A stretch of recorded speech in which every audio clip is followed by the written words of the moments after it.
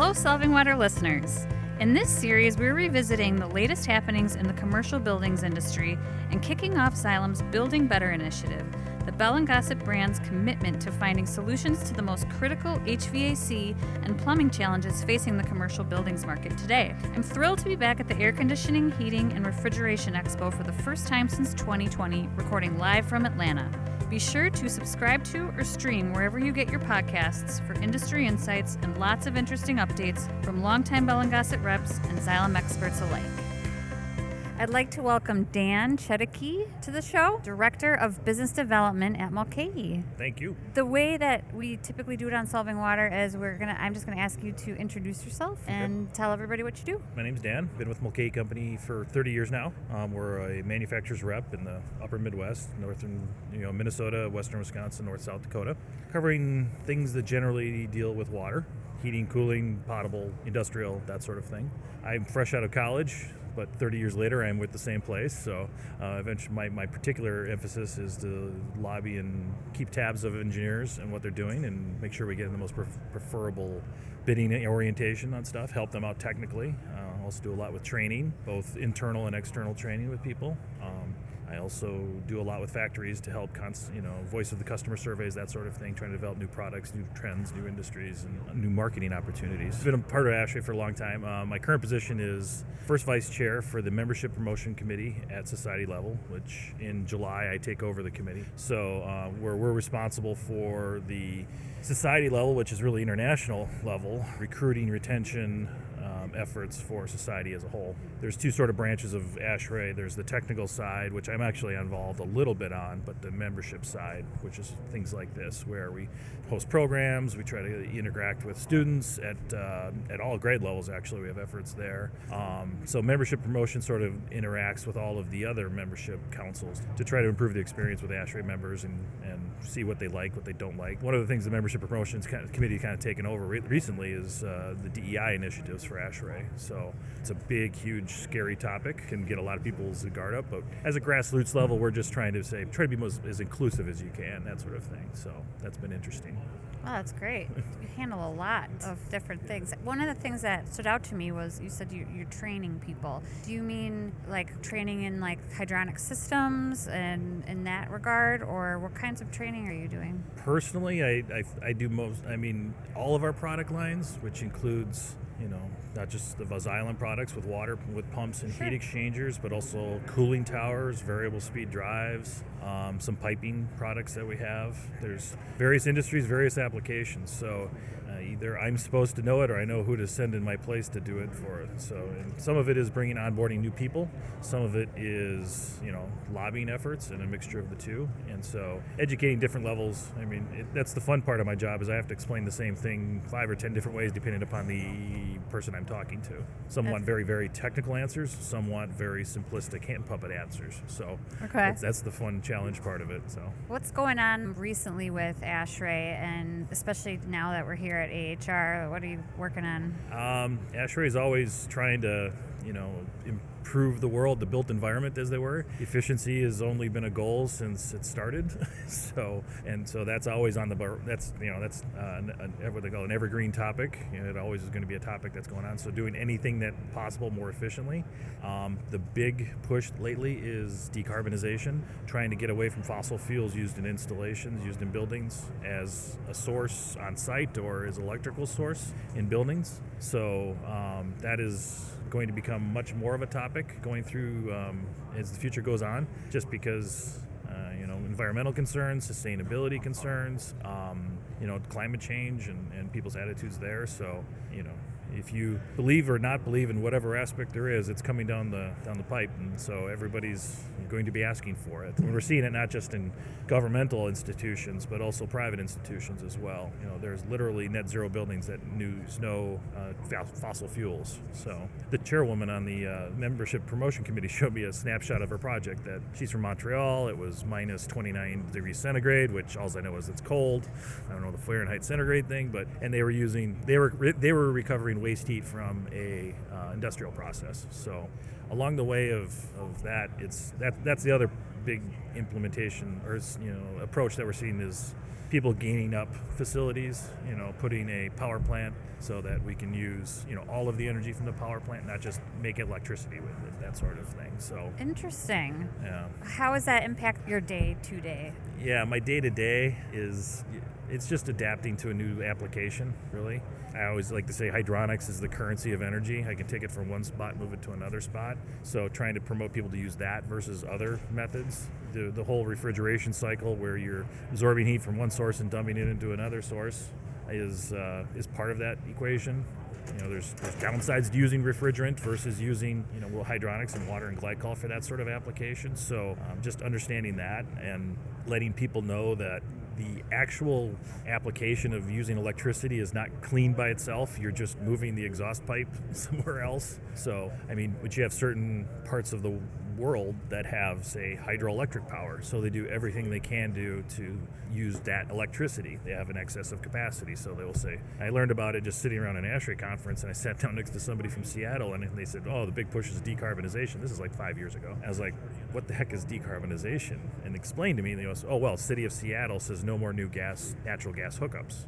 So I'm like, all right, what do? You just live in a tent and burn wood for fire and water? And no, they have, you have to use electric stoves and so, I said, but are power plants inefficient? Well, not if they're hydroelectric. Like, okay, that's renewable, it's clean, it's all sorts of stuff. So they're pushing that way. City of New York has no new natural gas hookups. So, and as a gas boiler manufacturer, that would send some chills down my spine if I was in that area, but it's not coming to Minneapolis just yet. But okay. There's talk. So it's a lot of that, and maybe it's understanding how hydronics fits into it. Maybe it's we have to go out and find new products to be the source for those applications. So at some point, my job is to provide the solution they want and help them with it. So we were mentioning net zero. How is that evolving in the industry? I feel like net zero was a super hot and heavy buzzword for a long time, and then it just kind of fell by the wayside. So now it's decarbonization is the word of the moment, but now it's kind of back again. Mm-hmm. And is it an achievable thing? Are people actually doing this? The answer to your question is sorta, and I guess it's not an engineering answer. It is feasible, it is practical, it can be done. It requires a lot of design changes. So it becomes very difficult to do in an existing building because the equipment changes, the spaces available change. One thing that's kind of come out is that with all of this work from home standpoint is there's a lot less people in buildings. So that means there's less square footage needed for offices. So all of a sudden now this space becomes available to put energy recovery units, heat pumps, any sorts of other technologies. So you're seeing a lot of global or large trends hitting each other and causing, creating opportunity for some people. So it is feasible. It certainly will not be ubiquitous. Unlike efficiency, every building that's ever touched will be made more efficient than when it was. So, either through code or for better equipment. If they simply replace a boiler in a unit in a building, it could instantly go from in the mid-60s to the mid-90s just by, through that, replacing existing equipment. That sort of thing is going to happen a lot. But net zero is in a very, very in a brand new building. Maybe you're still going to pay more money for it. You really have to want it. It's not necessarily something that provides a guaranteed rate, a reasonable rate of return on that investment. So who amongst us hasn't spent more money on something just because we thought it was really cool? I know Bell & Gossett Products went into NREL in Colorado. It was a new facility, and that one's a net zero. So I know it's probably much more common in brand new facilities. It is. ASHRAE's, now I think about it, ASHRAE's new headquarters here in Atlanta is net zero. They do not have, it was an existing building that retrofitted extensively. Well, one, they're net zero because they just put a whole bunch of photovoltaic cells. They gave up parking spots. They gave up, all sorts of, square footage for stuff. But they had more parking spots than they needed, so they didn't really give up anything of value. So, but based on their loads, and you can imagine Atlanta is very different than Minneapolis as far as the heating and cooling demands. They can most of the time operate off of those cells, those photovoltaic cells. So it is plausible, but it requires a lot of thoughtfulness and a lot of engineering and you can't just say it's a building of this size and make it net zero. It requires a lot of engineering. What about water efficiency? So conservation, quality, reuse? Are there any reuse applications you're seeing? We're starting to see rainwater collection options. If you're familiar at all with LEED, you get so many points for meeting energy code or exceeding energy code and installing certain technologies, water reclamation or water reuse, whether it's from rainwater or blowdown or some sort of waste stream or something. Multiple uses of the same pound of water is definitely on the uptick. The challenge there is that you have to have enough of a large pile of a resource or energy to make it worthwhile. I mean, it's sort of, there's a lot of people that put energy recovery on their dryers to try to recover that heat, and that's noble, but how many times do you run your dryer? I'm an empty nester now, so the answer is not very often. So, but you see a lot of, lower fixture unit uses, per gallon of flush, and a larger use of not so much of waterless, fixture unit, urinals and toilets and such. Mm-hmm. Those haven't quite caught on because they have a large amount of maintenance associated with them. Just lower water usage in general. So, are buildings being designed differently to accommodate some of these technologies? They are. You'll see a modern building will have a lot of glass just for natural light. You notice that right off the bat. They will allow for much larger spaces for mechanical equipment, and the architect will not argue so much if you want to put a piece of ductwork where you disperse air at a better location. It really kind of comes down to the owner's tolerance and the owner's requests and the owner's demands. So we can live in a camper pretty nice, or you can live in a nice condo of the same square footage. So it's really along that value area. It's just interesting because you mentioned with the glass, right? Yeah. So you don't have to use as much light. True, but aren't windows technically? Aren't you losing energy through the window versus using walls? Theoretically, yes. That the concrete wall that's around us has a greater propensity to hold in heat. But sometimes what you want is that heat to go away more naturally. So that's why we'd have operable windows. We would open the window, and that would we'd magic. We would air condition. Who'd have thought? So you'll see those are actually coming back, operable windows. Whereas before, people viewed that as an energy hog because everyone would open the window and forget about it. So that's where the engineering comes into play. I have engineers that one of my engineers told me about a project he was working on, how he had to convince the energy code that he shouldn't have that much insulation in the roof of the building because he wanted the heat to naturally go off. Now that's a function of the building's actual load, the building's actual location, and so what its actual energy use was. So generally speaking, there's more benefits to the natural light than not. So skylights especially are very there is a rate of return or a point where it's more cost effective to put in a roof than a window. But the other aspect of it is just natural light is more healthy for people and stuff. Mood and stuff like that. So that's an architect question. I don't know. I was just curious, so that satisfies my curiosity. Yeah. Thank you. We talked about this a little bit before we started recording, which is how building occupants or tenants sort of are impacting the way buildings are being designed or constructed. Can you tell our listeners a little bit about what maybe some of those factors would be? You're starting to see tenants not just.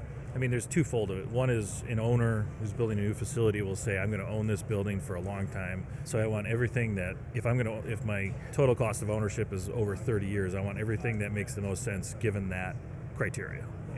Things that last a long time that are very efficient. So yes, I'm going to pay more for it, but I'm not going to have to replace it. That's always been a trend. What you're starting to see is rental tenants that only don't occupy the whole building, saying that we want to rent this much space, but we want it to be a LEED certified silver building. That's our requirements. That gets thrown in the requirements just as much as I need this many parking spaces as this much square foot. They want a building that's this certification, or when it was built, used so much recycling material, that sort of thing. One person told me about how they demanded the building had to be from an existing building. It couldn't be a new construction. It had to be repurposed school or firehouse. So you do see that it is impacting designs up front. And the other side of it is what we call commissioning. People are demanding up front that the design be 40% better than energy code. Okay, and some other third party comes in and checks the math and says, yes, it will, everything goes in. Then that person comes in later and says, yes, the right equipment was installed, and then they come in and they go, yes, and everything is functional. That's actually quite a big business. That's been going on for quite a while, but more so, there's more than a few studies out there where these buildings were built with complete efficiency intentions and operational, and they went back and found that buildings of the same load profiles and intentions and use and size had about the same energy demand. So they were paying for all this extra stuff, and they weren't not really getting anything. So, and a lot of it came down to, you can't just slap in a high efficiency boiler and expect to use less. You have to operate it properly, keep it maintained. So you see a lot of that. So more attention being paid to our industry, which is great from a supplier of equipment I love. So I guess in that vein it is. It's being demanded for. Definitely. So. That's interesting. What about some other interesting projects that you've been exposed to recently? That you're just, whether it's things that are, it's just some of the examples that you've given already have been super interesting. So curious if there's other standout projects for you. Yeah, I'll have to speak generically because I don't know if I could say their names. This particular is a medical device manufacturer. There's quite a few of them in the Twin Cities, and they're doing a new testing facility. And lab facilities and manufacturing facilities like that have very high energy intensities. Okay, because they need to maintain very tight control of the spaces, and they have to maintain operation throughout the year, and so they're very cognizant of the equipment that goes in, and not just brand names but also styles. But the project was going along pretty far, and when they were just about to start sort of construction, and then a change order came in saying, we want to completely electrify this whole project. So there was these large steam boilers that disappeared. Luckily, we have access to various manufacturers for electric boilers. It was very eye-opening that this late in the process they would pay for the change, and because the wires change and everything goes up, and just so they can go electrify. And so I ended up getting a call from the Natural Gas Authority saying, "Is this true?" Because they were building their capacity out with a certain amount of expectation that there was going to be demand, and then somebody called up and said, we don't need it anymore, and that just never happens. So it was very eye-opening to me that something, I guess this electrification stuff is real. So can you touch on that a little bit for our listeners, the difference, if there is any, between decarbonization and electrification?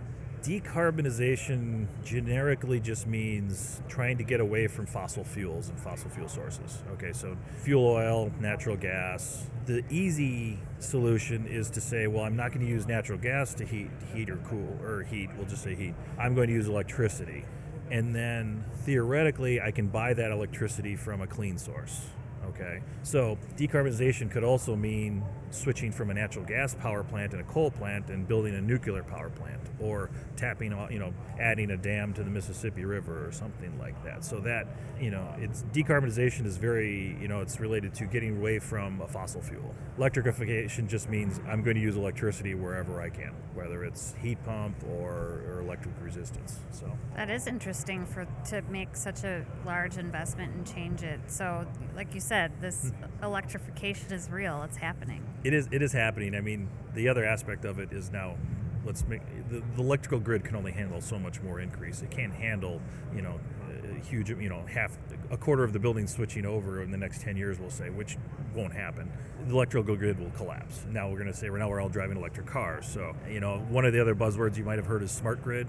And I've read papers on it, and it just talks about, we're going to be really smart about how we use electricity, which we kind of already are.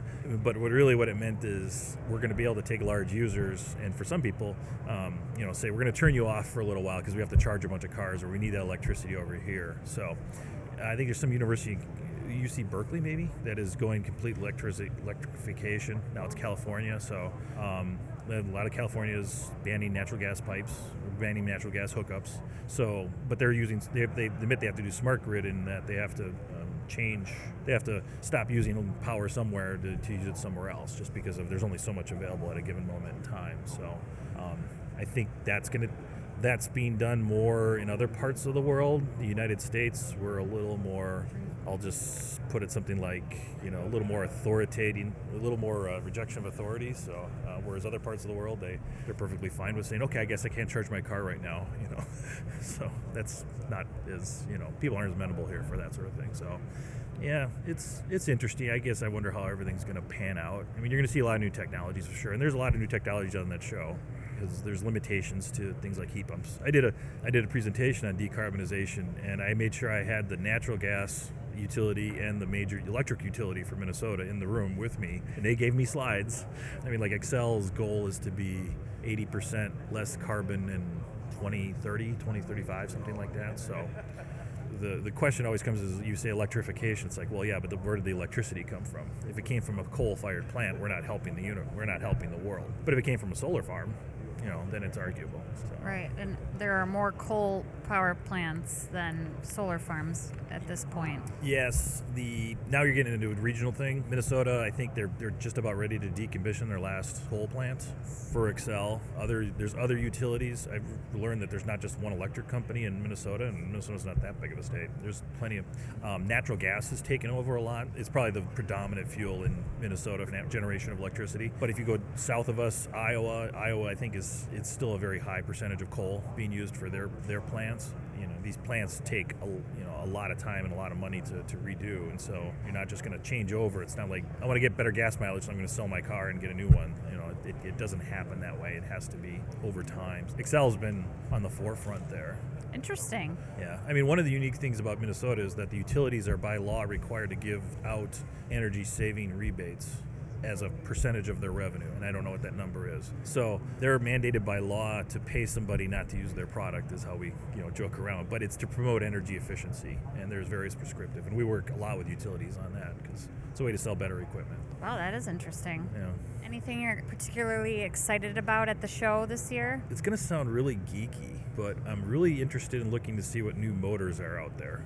And this is a completely, geek engineer, guilty thing to say. But there's something called the AC induction motor, which is the motor we use most of the time. But now we're starting to see all these efficiency level motors that are 2 or 3 levels above what we use here in the States, and it's coming to America. So we represent other manufacturers, and so I'm kind of excited to see who else is doing it. Oh, that's why I asked the question. Yeah, the difference between an AC induction motor and a synchronous reluctance motor or a Faraday assist motor, it's like, because we sell pumps and we sell a lot of motors, so that's an easy sell to say, hey, want to upgrade the motor? So it's not quite in the U.S. yet? It is in the U.S. It's coming around. We actually we've sold a few projects, and the problem is that, when I started in the industry, we had standard efficiency and we had high efficiency, and they had a number for high. Standard went away mid-90s, and then we had high, and then somebody came up with premium, and they came up with a number for premium. Well, now premium is sort of the base level, and there's these ultra premium. Well, there you go beyond that, so it's super ultra premium. So we're kind of running out of adjectives to describe. Whereas in Europe they use IE. IE1 was standard, 2, 3, 4. So where we can get not just super ultra premium motors, IE4. I guess IE5 would be more gooder super ultra premium motor would be IE5, but we can get IE5 motors here now, and how that fits into our stuff. So that's my personal curiosity that I'm gonna go out there and look at. So. Great. Anything else you want to mention either about the show, ASHRAE, about what you're working on at MLK? Well, as a membership promotion, I'll shamelessly say, if you're involved in the HVAC industry, ASHRAE is a great gateway to network technical aspects. There's all sorts of benefits there. The other thing that we're seeing a lot of people pay attention more to is Legionella, and ASHRAE has standards, and for that. That's something that goes across a whole bunch of different industries and a whole bunch of different concerns. So, and with our last adventure through diseases and COVID and things, ultraviolet and filtration and ventilation is all real important. Learned a lot in the last few years, so about how to deal with those things, as far as dealing with containment, spread. Long story short, get a lot of air and it dilutes it, and it's less of an issue. So meet outside. If you're worried about something being sick, just meet outside. Very interesting. So. I talked earlier to your colleague Rob. He was here with Eugene from McNevin, and we were talking about COVID a little bit and some of the impacts it has had on the industry, and then specifically on Mulcahy and McNevin. But the fact that one thing we didn't cover was just the airflow. We're at an HVAC show, and we didn't really talk about the airflow and how that's changing, or how that has changed considerably since the pandemic.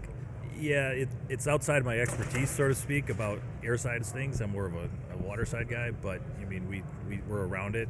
There's a larger impact, or larger call for, just greater quantities of fresh air and greater distribution. And what I mean by that is you can push air into a space, like this open big space, and it doesn't necessarily get everywhere. So ASHRAE did a really neat paper about how in Korea somebody caused, the thought was that you had to be next to somebody for many minutes in order to infect them, if you were infected. But they found is that if there was these dead zones where the air was really never circulated, so it just sat there. If you can imagine it's just like an aroma. It doesn't.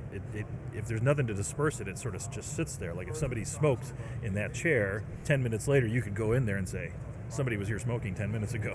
So same thing with other things. So, not just quantity of air, but really ensuring that you are distributing it and mixing down. So the old phrase is the solution to pollution is dilution, or you exhaust the bad stuff. That's really what it comes down to. So reusing air has always been unhealthy. So ask my wife, whenever it's anywhere close and windy, the house gets opened up and it gets evacuated. Cool. Well, Dan, appreciate you being here. I have one more question for you. The big question, and that is, what is the most important thing you've learned in the water business so far? The most important thing I've learned in the water business is probably that you really need to, you always need to listen, but you have to look at the whole system. You have to look at start to finish. There are multiple steps to the system working, and if any one of those steps is not completed properly, the whole system doesn't work. And it could be something very simple, it could be something very difficult, but you have to understand, a lot of manufacturers, Bell & Gossett has always been big about pushing us to understand the system. Not just this is a pump and this is how the pump works and this is it spins and it moves things and stuff like that. They spend just as much time talking about everything else in the system and getting us to understand that all of this sequence of events has to happen in order for it all to work. So just like your car, there's all sorts of systems involved. If one of them's not working, there's one little gasket not there, the whole thing doesn't work. All you know is I've got a big paperweight that somebody paid for, and it wasn't supposed to be a paperweight. So I guess that's always been when people come to me with a question, I would go, okay, back up. What's the application? Well, it's a heating system. It's a heating system in a what?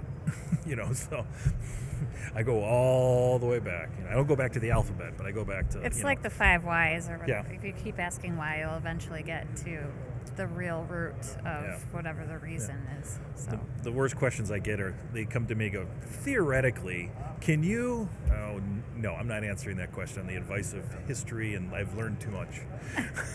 Give me the whole story or none of it. Yeah. So. I'm asking for a friend, but yes. Well, again, Dan, thank you so much for being here. I hope you have a great rest of the show. Come join us again sometime. Will do. Thank you. Thank you very much. Many thanks to our Solving Water audience for tuning into this episode in our series of podcasts live from AHR 2023 in Atlanta. I'd also like to thank all the Bell & Gossett reps and Xylem experts who participated for making the time for me at the show. Links to more info for each show will be included in individual episode show notes. Tell me what you think of our Solving Water podcast by contacting me, Amanda Holloway, directly at amanda.holloway@xylem.com or find me on LinkedIn. Thank you.